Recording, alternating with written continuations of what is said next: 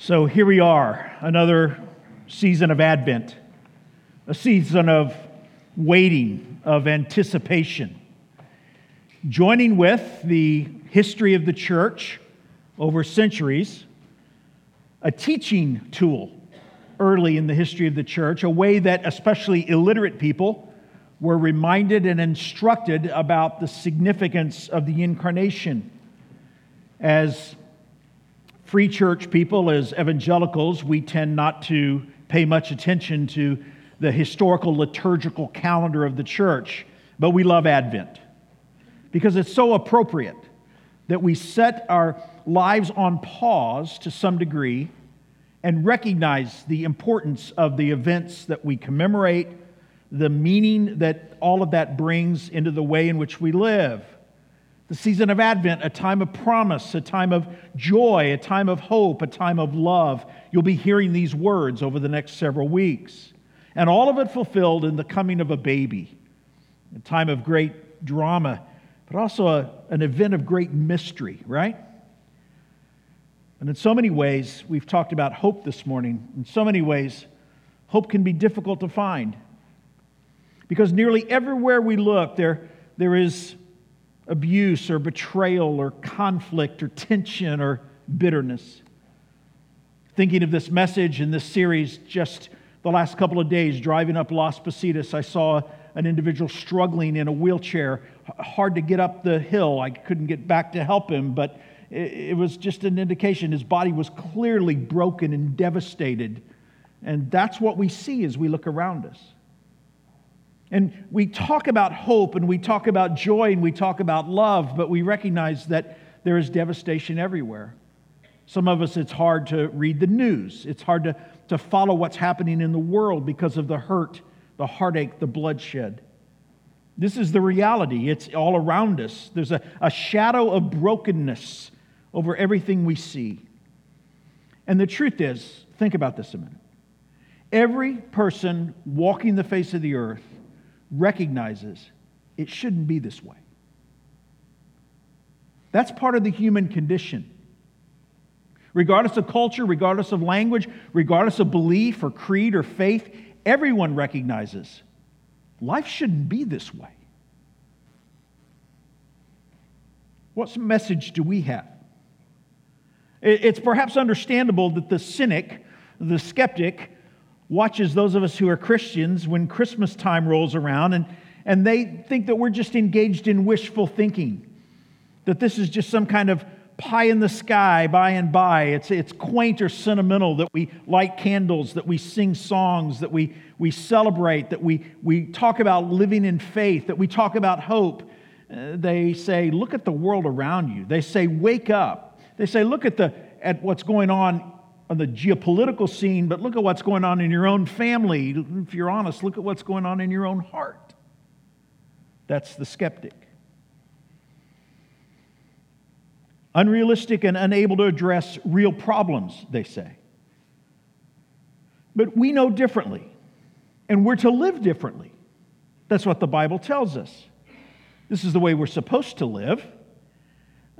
St. Peter, the apostle, writes to Jesus' followers living in a no less broken world. And remember what he said? He said, have no fear of them. In other words, the critics, the skeptics, the accusers. Have no fear of them, nor be troubled. But in your heart, honor, set aside Christ as holy, always being prepared to make a defense to anyone who asks you for a reason, see this? For a reason for the hope that is in you. How can you live in hope? The skeptic asks. Are you just living in sentimentality? Is this just some kind of strange wish fulfillment? How can you live in hope? And Peter said we're supposed to be ready to give an answer for that. What we need to do, what we need to remember, what we need to hold to is where we're going to focus our attention for the next few Sundays. And we're going to go back to the foundations. We're going to go back to the roots. We're going to celebrate an Old Testament Christmas. An Old Testament Christmas. We're going to spend the next few Sundays going into the Older Covenant, the Scriptures of Israel, and find there the promises that we celebrate on December 25th with the coming of the Savior, an Old Testament Christmas. And so we'll begin at the beginning. Open your Bibles to Genesis chapter 3 this morning. Genesis 3. And we're going to look at a garden Christmas from Genesis 3. Nearly all of us know the background of Genesis 1, 2, and 3. This is creation. And in the original creation, in what is called the Garden of Eden, we sometimes use the term paradise. And what was there in the original creation, all was good. In fact, God is pleased. He said, all is very good. But then we reach chapter 3, and we find, as has been said often, we find midnight in the Garden of Eden. We find something goes wrong, something goes off the track, off the rails. And what we find, we'll be dealing with Genesis beginning next year. We're going to work through the book of Genesis, and so it's really the book of beginnings. And so I don't want to over-preach this text because we're going to have to revisit it in the matter of several weeks. But the reality is we find the good and generous Creator being doubted. We find the goodness of God, the Creator, being questioned, being ultimately disobeyed. The tempter comes to Adam and Eve, and he questions the goodness of God, and he causes them to question, to doubt, and ultimately to disobey. And that's what you find, and we know the story. The tempter comes and presents the temptation for autonomy, for independence, for freedom, for ultimate self-expression. And Adam and Eve engage that temptation, and they disobey. And what happens is the center suddenly is exchanged. Because what we find is that in creation, God and His glory are the center of everything. And suddenly, Adam and Eve insist on being the center. They exchange the appropriate center, the wondrous, amazing, glorious glory of God, the ultimate treasure, and they decide that they prefer to be the center. It's the nature of sin. It's the nature of pride. It's the nature of disobedience. And so they become focused. They become self-centered. They become self-focused. And there are, watch this, we know it, but let's remind ourselves of it. There are consequences when that happens. When we recognize where the center should be, and we choose to shift that focus to ourselves, when we recognize to whom the glory belongs, and we decide that we'll become an independent, self-expressive individual, finding our own meaning and our own glory, when that happens, there will always be consequences. And we read about the consequences in Genesis chapter 3. Specifically, and there's far more here, but specifically we'll begin in verse 14. God has come and confronted Adam and Eve. There's this acknowledgement that the serpent, the evil one, energizing a serpent in the garden, the serpent that talked, yes indeed, through the power of the evil one, through supernatural ability. Look at verse 14. The Lord God said to the serpent, here it is, because you have done this, cursed are you above all livestock and above all beasts of the field. On your belly you shall go, and dust you shall eat all the days of your life. I will put enmity between you and the woman, and between your offspring and her offspring. He shall bruise your head, and you shall bruise his heel. These are the beginnings of the consequences of the disobedience of sin. And here's what I'm trying to show you this morning. As we look at Genesis chapter 3, what I hope that you'll see before we're through is that this passage reveals so much about your life and my life today. First of all, this passage shows us and reveals why the world is the way it is. Why the world is the way it is. That's what you find here. Because in this familiar text, all of paradise is corrupted in a millisecond. We recognize there's relational corruption and flaw, but also physically. Everything goes downhill. Everything in a millisecond is ruined. All of nature is tainted with abnormality now. All hearts are perverted. Families are infected. Why is the world the way it is? In a word, it's the fall. That explains why the world is the way it is. That explains why our hearts break sometimes. That explains why people fail to measure up to expectations. It explains why there's betrayal. It explains why we fail to love the way we should. This is the reason the world is the way it is, because of the fall. And there are, in this text, there are viral consequences. It's not just a one-to-one consequence. That's not the way sin works. There's a viral consequence. You know how viruses spread. We've heard too much about viruses over the last few years, haven't we? But this is the nature of sin and disobedience. And this is what God says. Let me show it to you. We've already read verse 14. That's the curse upon the serpent itself. The serpent energized by the evil one. In symbolism, the serpent is cursed now to crawl on its belly. We don't know what the posture was of the serpent before this. The implication likely is that the serpent was a glorious creature. It was certainly appealing enough that Eve and Adam were willing to listen to the serpent, not asking the question of why this serpent was talking, but nevertheless, they were willing to listen. So there was some appeal there, but now the serpent is cursed and crawls now on its belly and will eat dust. We still use that phrase, don't we? When someone is in a race and they're left behind, we say that they ate dust, right? This is a curse upon the serpent, but symbolically it's a statement about the effects of the evil one and the responsibility and culpability of the evil one. And we even see this left over in our instinctive reactions, because it's only abnormal people that like snakes. I just want to say that. Even Indiana Jones, right? He's afraid of snakes. Not afraid of anything, but he's afraid of snakes. That's the nature of this curse. But there's far more than that. If the curse had only been on an animal, that whatever its previous iteration was, it now crawls on its belly, if that were the limit of the curse, it wouldn't really be that much of a big deal. But it gets much worse. Look down in verse 16. You see the effects of the fall and the effects of the curse as it relates to the family.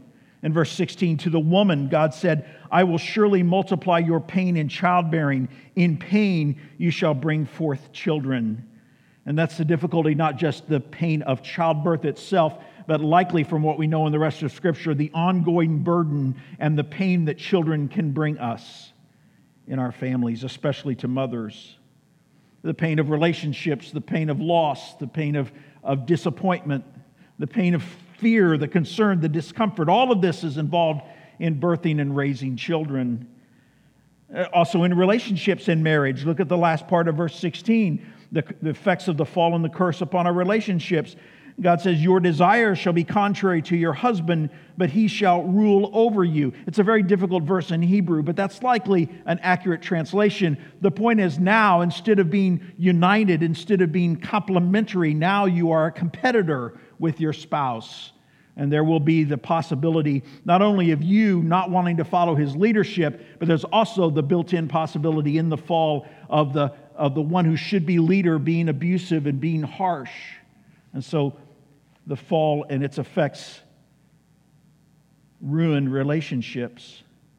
And then, lest the man be left out, beginning in verse 17, Adam is addressed, and you see the effects of the curse and the fall upon vocation, upon work. It says, and to Adam, God said, because you have listened to the voice of your wife and have eaten of the tree of which I commanded you, you shall not eat. Cursed is the ground because of you. In pain you shall eat of it all the days of your life. And thorns and thistles it shall bring forth for you. Pause right here. And this is code. And I use it at my house all the time. My wife gets tired of me hearing about it. Whenever something goes wrong, I'll say, thorns and thistles. Thorns and thistles. This is the nature of trying to get anything done in life. Things are not easy anymore. Things are not without pain. They're not without effort. And because of the curse, this is the reason, again, that the world is the way it is. Because of the fall. Thorns and thistles, verse 18. Thorns and thistles it shall bring forth for you, and you shall eat of the plants of the field. By the sweat of your face you shall eat bread until you return to the ground. And then that brings up the effects of the curse upon mortality itself. Because look in verse 19. For out of the ground you were taken, out of it the ground you were taken, for you are dust, and to dust you shall return. Now here's what this is saying. All of the garden, all of God's blessings that He designed to bless His people are now tainted with the effects of the fall. Everything good that God intended is still intended for good, but it cannot be enjoyed, it cannot be received, it cannot be experienced with the level of pleasure and blessing that God intended, because now everything is tainted from the fall. It's a viral effect from this one act of disobedience. And so we can see why the world is the way it is. Everywhere we look, there is fallenness. The world still lives under this curse. Truly, this is paradise lost. Paradise lost.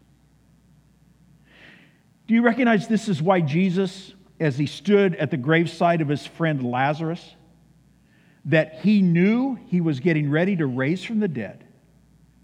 But in John chapter 11, it says that Jesus stood there and wept. Why did He weep? He wept because at death especially, at the moment of death and that separation from the one you love, at that moment is where the abiding effects of the fall are most easily recognized and often are most powerfully felt. As you have scarred the earth and you laid the remains, the only way that you've known your loved one, you've laid the remains of that loved one into the ground, and you experience what began back in the garden with the fall. This is the reason the world is the way it is. First of all, because of the fall. The second thing I think we find in this text is we find out why the struggle seems to never end. Why the struggle seems to never end. Look with me in verse 15 again. We read it, but let's revisit it for a moment. It says in verse 15, God says, and now He's speaking to the serpent here. He says, I will put enmity or hostility. I will put hostility or enmity between you, in other words, the serpent, and the woman, and between your offspring and her offspring. And literally, some of our translations translate it seed. It's the most accurate or literal translation of the Hebrew word there. Between your seed or offspring and her, the woman's offspring.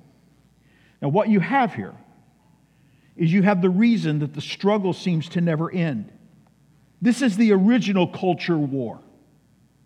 This is the cosmic conflict that's played out in every single generation and in every single nation, in every single relationship, in every single home, in every single heart and life. Why does the struggle seem to never end? Why is there such hostility? It's because of rebellion, in a word. It is rebellion. The struggle never seems to end because of rebellion. It is inbred in our hearts. It's part of our sinful DNA. It's there, it exists, and it explains the reason that we can never seem to really catch a victory. We can never seem to really get on top of it all. We feel like we make progress, and then we fail. And it cycles around over and over again. If you look at history itself, you have to ask the question, why are people, humans are reasonably intelligent people. We've been to the moon by now. And yet we can't seem to get along without killing one another. And you'd be justified in asking the question, why is that?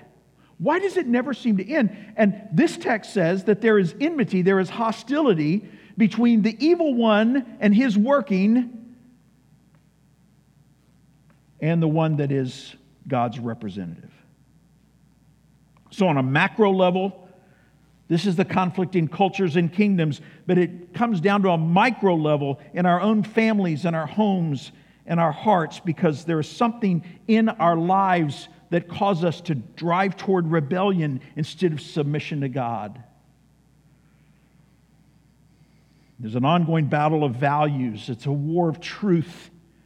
It's a war between those who follow the serpent, as it were, and those who are in another family line. those who are now an offspring of someone else, not the serpent. The Bible talks about this still, even after Jesus has come. The Bible still describes it this way.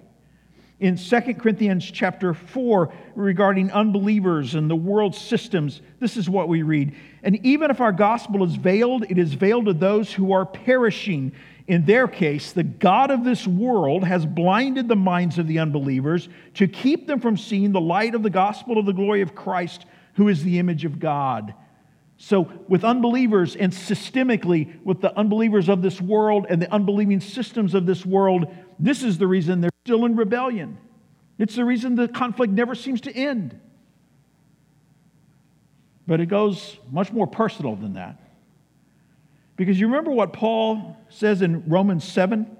He's talking about the ineffectiveness of trying to live by the law, but we can relate to this experience, can't we? For I know that nothing good dwells in me, that is in my flesh. For I have the desire to do what is right, but not the ability to carry it out. For I do not do the good I want, but the evil that I do not want is what I keep doing. Now, if I do what I do not want, it is no longer I who do it, but sin that dwells in me. Why does the struggle never seem to end? Because you've got sin dwelling in you. And so do I.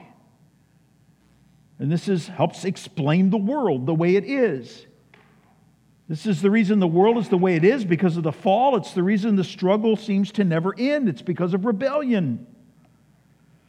You see, God tells us why the world goes on the way it is. And at Advent, as we're thinking about the coming of Jesus, we're anticipating that these problems are going to be addressed. Well, still the question is how? Is there anything in Genesis 3 that tells us how God will address these issues? And I'm glad to say there is. Because look at the last part of verse 15. It's an enigmatic text, but there's here a promise. At the end of verse 15, the second part of the verse, God says this: He, speaking of the seed of the woman, the offspring of the woman, he shall bruise your head, serpent, and you shall bruise his heel. Now, what does that mean? Well, it's a promise. It's a promise. It's an oblique promise. I recognize that. And it's not intended to communicate all that God would do. You don't have the specifics here. But here in the very beginning, when everything goes off the rails, God provides a glimpse, a hint. He provides a brief foreshadowing of the solution. And it's why we can still have hope. It's why we can have hope. Because God will not leave things the way they are. This oblique promise, it doesn't communicate everything that God is going to do, but it's intended to raise the anticipation that the fall is not the end. That the rebellion that we've talked about, it will be put down. Look at it again. It says the woman's offspring or seed. I said earlier that the most literal translation is seed. Here's the interesting thing about that. Especially in ancient Near East cultures, you didn't talk about a woman's seed. The man is the one who plants the seed. We still instinctively understand this. That's the way biology works. And yet here, in this first, just initial glimpse of God's miraculous, mysterious plan, there's an emphasis not on the seed of the man, which is the way the world works, but it's on the seed of the woman. Now, what might God be saying there? God, without doubt, is setting the stage for something unusual. His plan is going to be unexpected. His plan will have elements to it that are shocking. And now, as we look back, as they in the beginning were looking forward, and they heard just this implicit, oblique promise, and they heard God talk about the seed of the woman. Now, as we look back and we know the story, we're going to sing about it this month. We're going to celebrate it. We're going to acknowledge it. This is the birth of a virgin. It's the virgin birth. It's birth that's miraculous. It's unusual. And even the terminology in this first promise, the terminology is indicative of the fact that God is going to do something unusual and miraculous and unexpected, something that only God can do. And indeed, such was the birth of Jesus, our Savior. And so this is the reason that theologians, nearly all conservative and faithful theologians, would look at this and they call it the first promise. It's the first gospel. There's even a fancy term for it, the proto-evangelium, the first evangelium gospel, the first gospel. This is the first gospel. It's the promise of a solution, the promise of a champion, the promise of a deliverer, the promise of a rescuer. And this is what, at least this is the basis, the beginning of what faith looked like for Old Testament believers. Go with me in your mind back into what we call the Old Testament. Next week we'll be looking at Abraham and Isaac. What did they believe in order to be reconciled? What did they believe? What was faith for them? We often say, you've heard it said likely, well, they looked forward to the cross and believed that Jesus would come and die for their sins. They didn't understand that. But they knew that God had promised to send a Redeemer.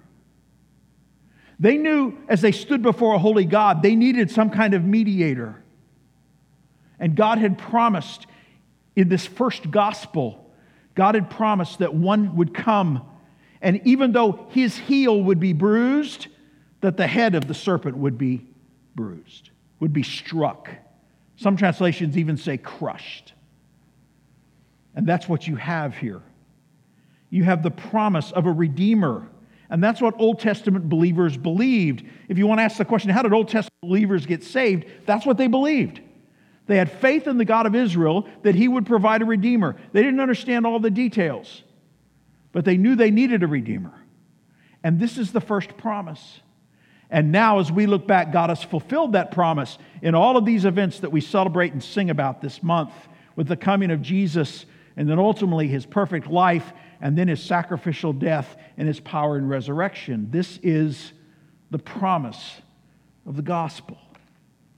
And so if you look back again at verse 15, you see the contrasts. You see the contrast between the woman and the serpent. You see the contrast between the woman's seed and the serpent's seed. You see the contrast between the heel wound and the head wound indicating a mortal wound. Ultimate death, ultimate victory. And this is what happened at Calvary.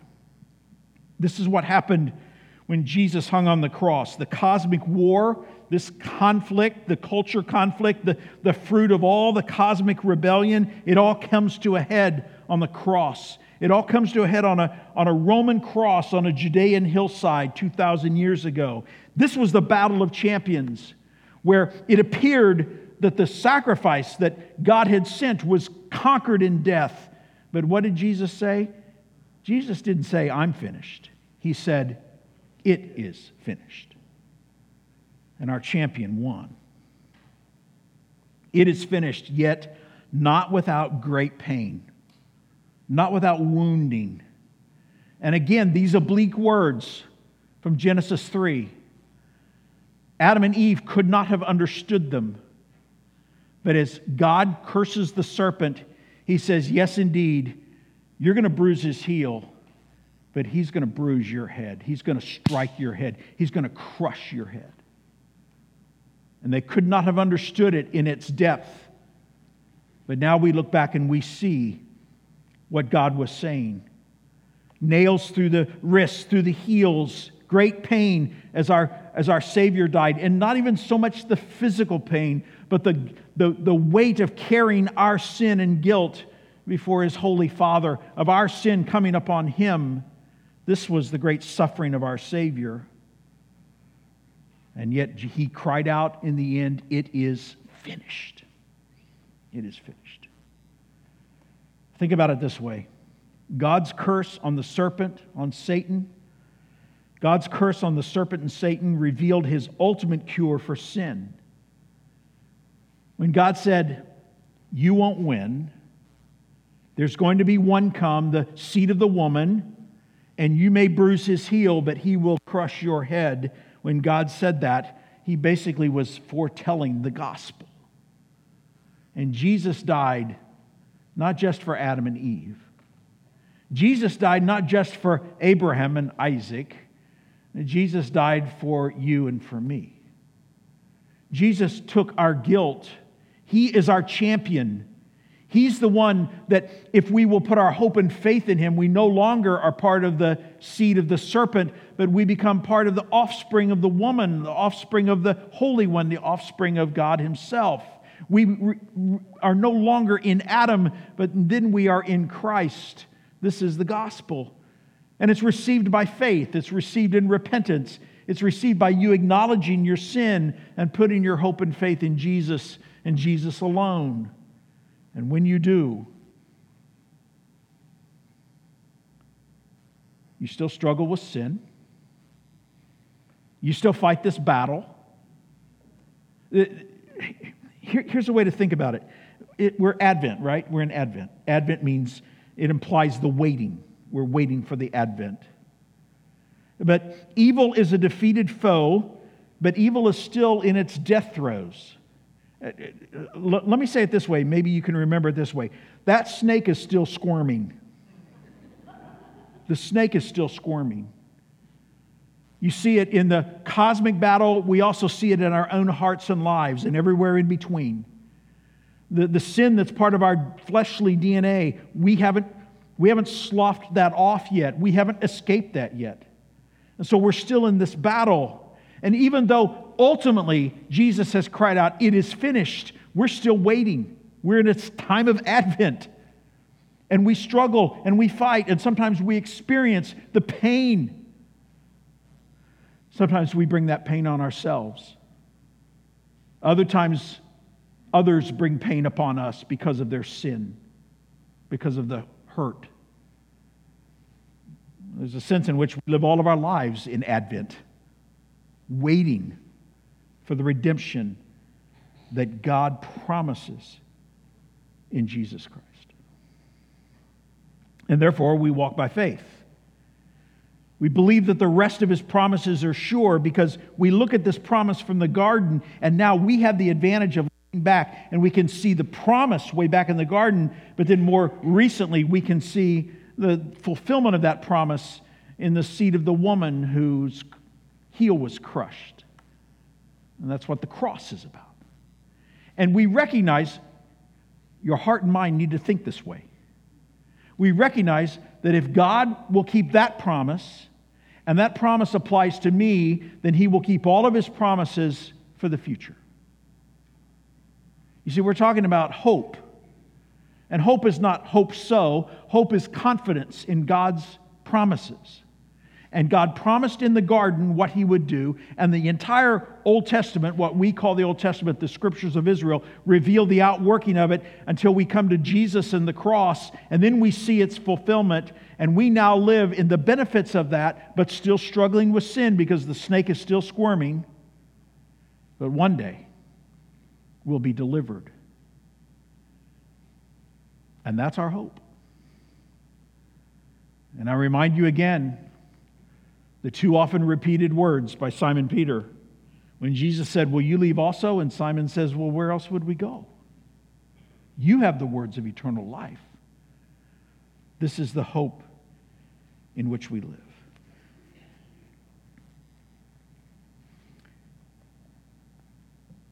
I'll finish early this morning. Let me just wrap it up by saying this. This is what this looks like this week. It looks like, as people of God, forgiven through Jesus Christ, it looks like leaning into the brokenness with the hope of God's promise. You recognize the people that live next door to you. Where do they find their hope? The people that help you at Trader Joe's, the people that work next to you at work, your family members that you're interacting with through the holiday season, the vast majority of them, they have no ground or basis for hope. And yet we have this promise. We know why the world is the way it is. It's because of the fall. We know why, even though we're forgiven, we still struggle. It's because of rebellion that still resides in the culture, in the world. It still resides in our flesh.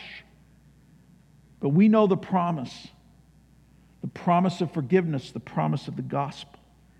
And so here's what we're able to do. We're able to look unflinchingly at the brutality of the pain and loss and devastation around us. There is never a place for God's people to pretend as though the pain is not there. It's real, it's pervasive, it's everywhere. And we can look at it unflinchingly because at the very same time, we can look unflinchingly at the brutality around us. We hold unwaveringly to the assurance of God's good promise. That's the reason for the hope that resides within us, as Peter says. We need to be ready to give a reason for the hope. And can I be simplistic with you this morning as I close? The reason for the hope is Jesus. What God has done for us in Jesus Christ. You say, oh, but that's not going to do when my marriage is falling apart. Yes, it will. You say, oh, but that won't do because I'm facing cancer. Yes, it will. You say, oh, well, that won't do because it looks like the world's going to head into World War III. Yes, it will. This is the hope, the only hope that matters. And it's through the promise of the gospel of Jesus Christ. So you see, what happens is that Advent takes on a deeper meaning. Advent takes on more significance. We remember His first coming, but we look forward to His return. And we recognize that all of that is guaranteed because of His good promise. Here's your takeaway this morning. Our wounded champion has already won the victory. Our wounded champion has already won the victory. This is what God said in the garden. This is what God accomplished at the cross. And this is what God will demonstrate in glory for eternity. To His glory and His glory alone. Would you pray with me?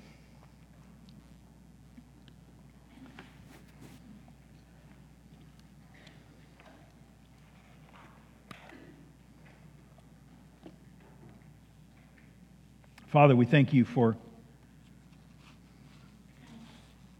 the great promise. The promise that gives us hope. Lord, we recognize that You didn't have to leave this promise after the fall.